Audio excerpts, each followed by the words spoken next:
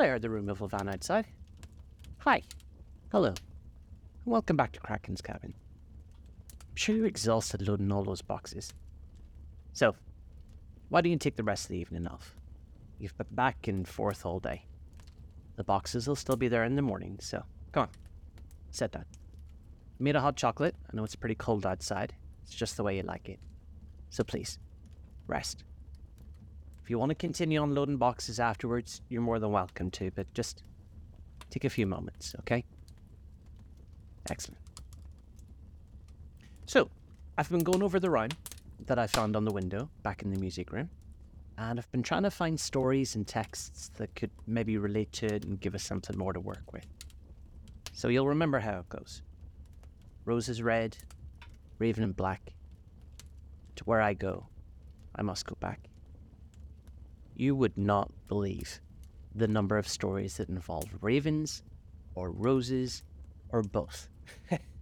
So, for tonight, I've got one of them.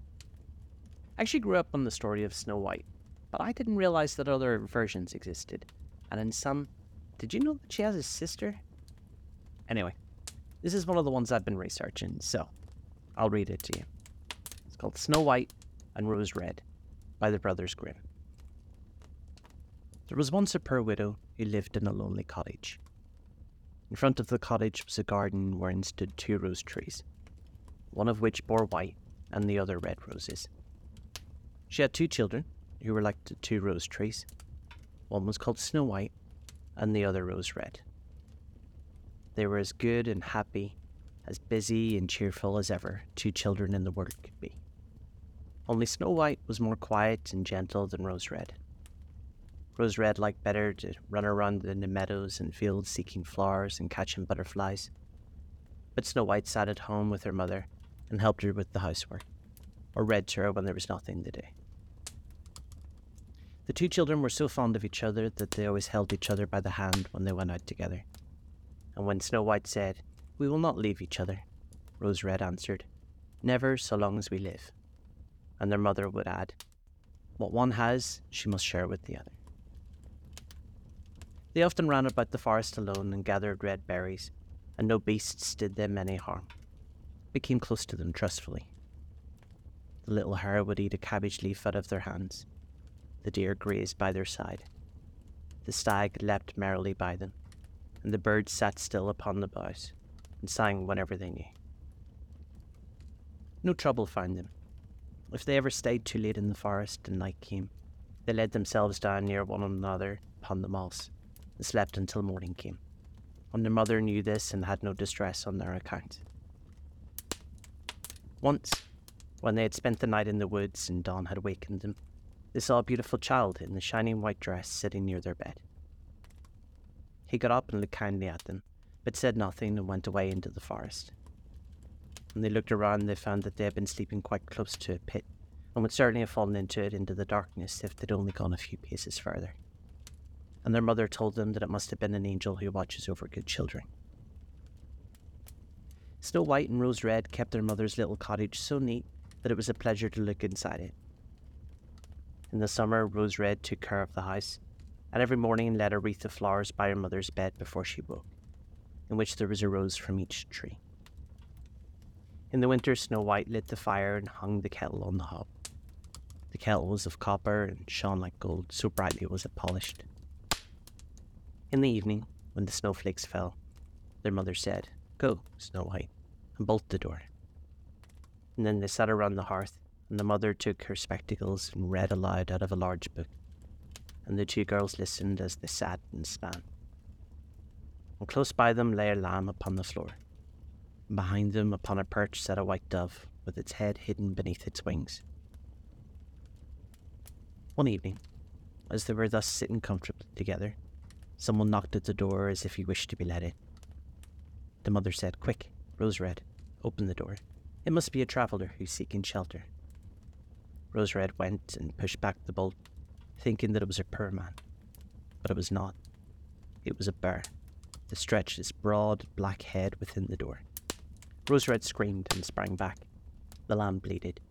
The dove fluttered, and Snow White hid herself behind her mother's bed. But the bear began to speak and said, "Do not be afraid. I will do you no harm. I'm half frozen and only want to warm myself a little beside you." "Poor bear," said the mother. "Lie down by the fire and only take care that you do not burn your beautiful coat." Then she cried, "Snow White, Rose Red, come out. The bear will do you no harm. He means well." So they both came out, and the lamb and the dove came nearer and were not afraid of him. The bear said, "Here, children, knock the snow out of my coat a little." So they brought the broom and swept the bear's hide clean, and he stretched himself by the fire and growled contentedly and comfortably. It was not long before they grew quite at home and played with their clumsy guest. They tugged his hair with their hands, put their feet upon his back and rolled him about, or they took a hazel switch and beat him, and when he growled they laughed. But the bear took it in all good fun. Only when they were too rough he called out, "Children, children, let me live. Snowy white, rosy red, will you beat your lover dead?" When it was bedtime and the others went to bed, their mother said to the bear, "You can lie there by the hearth, and then you will be safe from the cold and the bad weather." As soon as day dawned, the two children let him out, and he trotted across the snow and into the forest. From then on, the bear came every evening at the same time, let himself down by the hearth, and let the children amuse themselves with him as much as they liked. And they got so used to him that the doors were never fastened until their black friend had arrived. When spring had come and all outside was green, the bear said one morning to Snow White, "Now I must go away, and I cannot come back for the whole summer." "Where are you going then, dear bear?" asked Snow White. "I must go into the forest and guard my treasures from the wicked dwarves. In the winter, when the earth is frozen hard, they're obliged to stay below and cannot work their way through. But now, when the sun has thawed and warmed the earth, they break through and come to pry and to steal. And what once gets into their hands and into their caves does not easily see daylight again." Snow White was sad that he was going away, and as she unbolted the door for him and the bear was hurrying out, he caught against the bolt, and a piece of his hairy coat was torn off, and it seemed to Snow White as if it had been seen gold shining through it, but she was not sure about it. The bear ran away quickly and was soon out of sight behind the trees. A short time afterwards, the mother sent her children into the forest to get firewood. There, they found a big tree which lay felled on the ground. And close by the trunk, something was jumping backwards and forwards in the grass, but they could not make out what it was. When they came nearer, they saw a dwarf with an old withered face and a snow-white beard a yard long. The end of the beard was caught in the crevice of the tree, and the little fellow was jumping backwards and forwards like a dog tied to a rope and didn't know what to do. He glared at the girls with his fiery red eyes and cried, "Why do you stand there? Can you not come here and help me?" "What are you doing, little man?" asked Rose Red. "You stupid prying goose," answered the dwarf. "I was going to split the tree to get a little wood for cooking. The little bit of food that one of us wants gets burnt up directly with thick logs. We do not swallow so much as you coarse, greedy folk. I had just driven the wedge safely in, and everything was going as I wished. The wretched wood was too smooth and suddenly sprang apart, and the tree closed so quickly that I could not pull out my beautiful white beard. So now it is trapped in, and I cannot get away. And the silly, sleek, milk-faced things laugh. Ugh, how hateful you both are." The children tried very hard, but they could not pull the beard out. It was caught too tight. "I'll run and fetch someone," said Rose Red. "You senseless goose," snarled the dwarf. "Why should you fetch someone? You're already too many for me. Can you not think of something better?" "Don't be impatient," said Snow White. "I will help you." And she pulled her scissors out of her pocket and cut off the end of his beard. As soon as the dwarf felt himself free, he laid hold of a bag which lay among the roots of the tree and was full of gold, and lifted it up, grumbling to himself. "Rude people, to cut off a piece of my fine beard. Bad luck to you both." And then he swung the bag upon his back and went off without even once looking at the children. Some time after that, Snow White and Rose Red went to catch a dish of fish. As they came near the brook, they saw something like a large grasshopper jumping towards the water, as if it were going to leap in. They ran to it and found that it was the dwarf again. "Where are you going?" said Rose Red. "You surely don't want to go into the water." "I am not such a fool," cried the dwarf. "Don't you see that the accursed fish want to pull me in?" The little man had been sitting there fishing, and unluckily the wind had twisted his beard with the fishing line. Just then, a big fish bit, and the feeble creature had not strength to pull it out. The fish kept the upper hand and pulled the dwarf towards him. He held on to all of the reeds and rushes, but it was of little good. He was being forced to follow the movements of the fish, and was in urgent danger of being dragged into the water. Girls came just in time. They held him fast and tried to free his beard from the line, but all in vain. Beard and line were entangled fast together. Nothing was left but to bring out the scissors and cut the beard, whereby a small part of it was lost. When the dwarf saw that, he screamed out, "Is that civil, you toadstool, to disfigure one's face? Was it not enough to clip off the end of my beard? Now you have to cut off the best part of it? I cannot let myself be seen by my people. I wish you'd been made to run the soles off your shoes." Then he took out a sack of pearls which lay in the rushes, and without saying a word more, he dragged it away and disappeared behind a stone. It happened soon afterwards that the mother sent the two children to the town to buy needles and thread and laces and ribbons. The road led them across a pasture upon which huge pieces of rock lay strewn here and there. Now they noticed a large bird was hovering in the air, flying slowly round and round above them. It sank lower and lower, and at last settled near a rock not far off.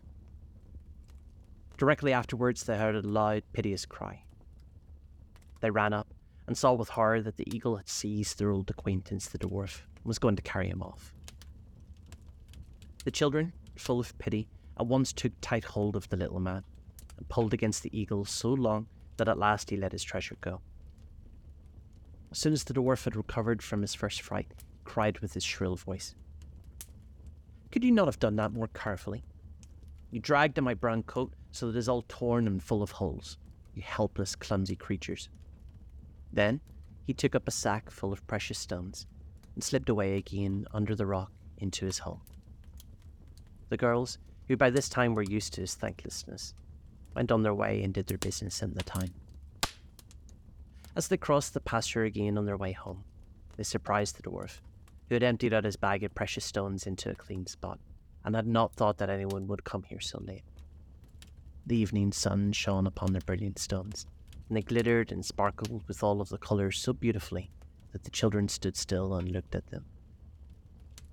"Why do you stand gaping there?" cried the dwarf, and his ashen grey face became copper red with rage. He was going on with his bad words when a loud growling was heard, and a black bear came trotting towards the mud of the forest. The dwarf sprang up in a fright, but he could not get to his cave, for the bear was already close. Then, in the dread of his heart, he cried, "Dear bear, spare me. I will give you all of my treasures. Look, the beautiful jewels lying there. Grant me my life. What do you want with such a slender little fellow as I? You would not feel me between your teeth. Come, take these two wicked girls. They are tender morsels for you, fat as young quails. For mercy's sake, just eat them." The bird took no heed of his words, but gave the wicked creature a single blow with his paw, and it did not move again. The girls had run away, but the bird called out to them, "Snow White and Rose Red, do not be afraid. Wait, I will come with you." Then they knew his voice and waited, and when he came up to them suddenly his bear skin fell off, and he stood there, a handsome man, clothed all in gold. "I am the king's son," he said, "and I was bewitched by that wicked dwarf who had stolen my treasures. I've had to run around the forest as a savage bear until I was freed by his death, and now he has got his well-deserved punishment." Snow White was married to him, and the Rose Red his brother, and they divided between them the great treasure which the dwarf had gathered together in his cave. The old mother lived peacefully and happily with her children for many years. She took the two rose trees with her, and they stood before a window, and every year bore the most beautiful roses of white and red. Okay, well, There's no hint in that story that it even has anything to do with my uncle's disappearance or even why he's missing. I think we're going to find some red herrings as we work, I'm so glad you decided to accept my offer as the research assistant. With so many books and texts to work through, I imagine our work's going to be cut out for us. Anyway, this was just a short story. I need my sleep tonight. So, I will wish you a good night. I'll be making breakfast at 10 a.m, so if you'd like to join me, I'll see you there. Sweet dreams when you get there. You deserve that.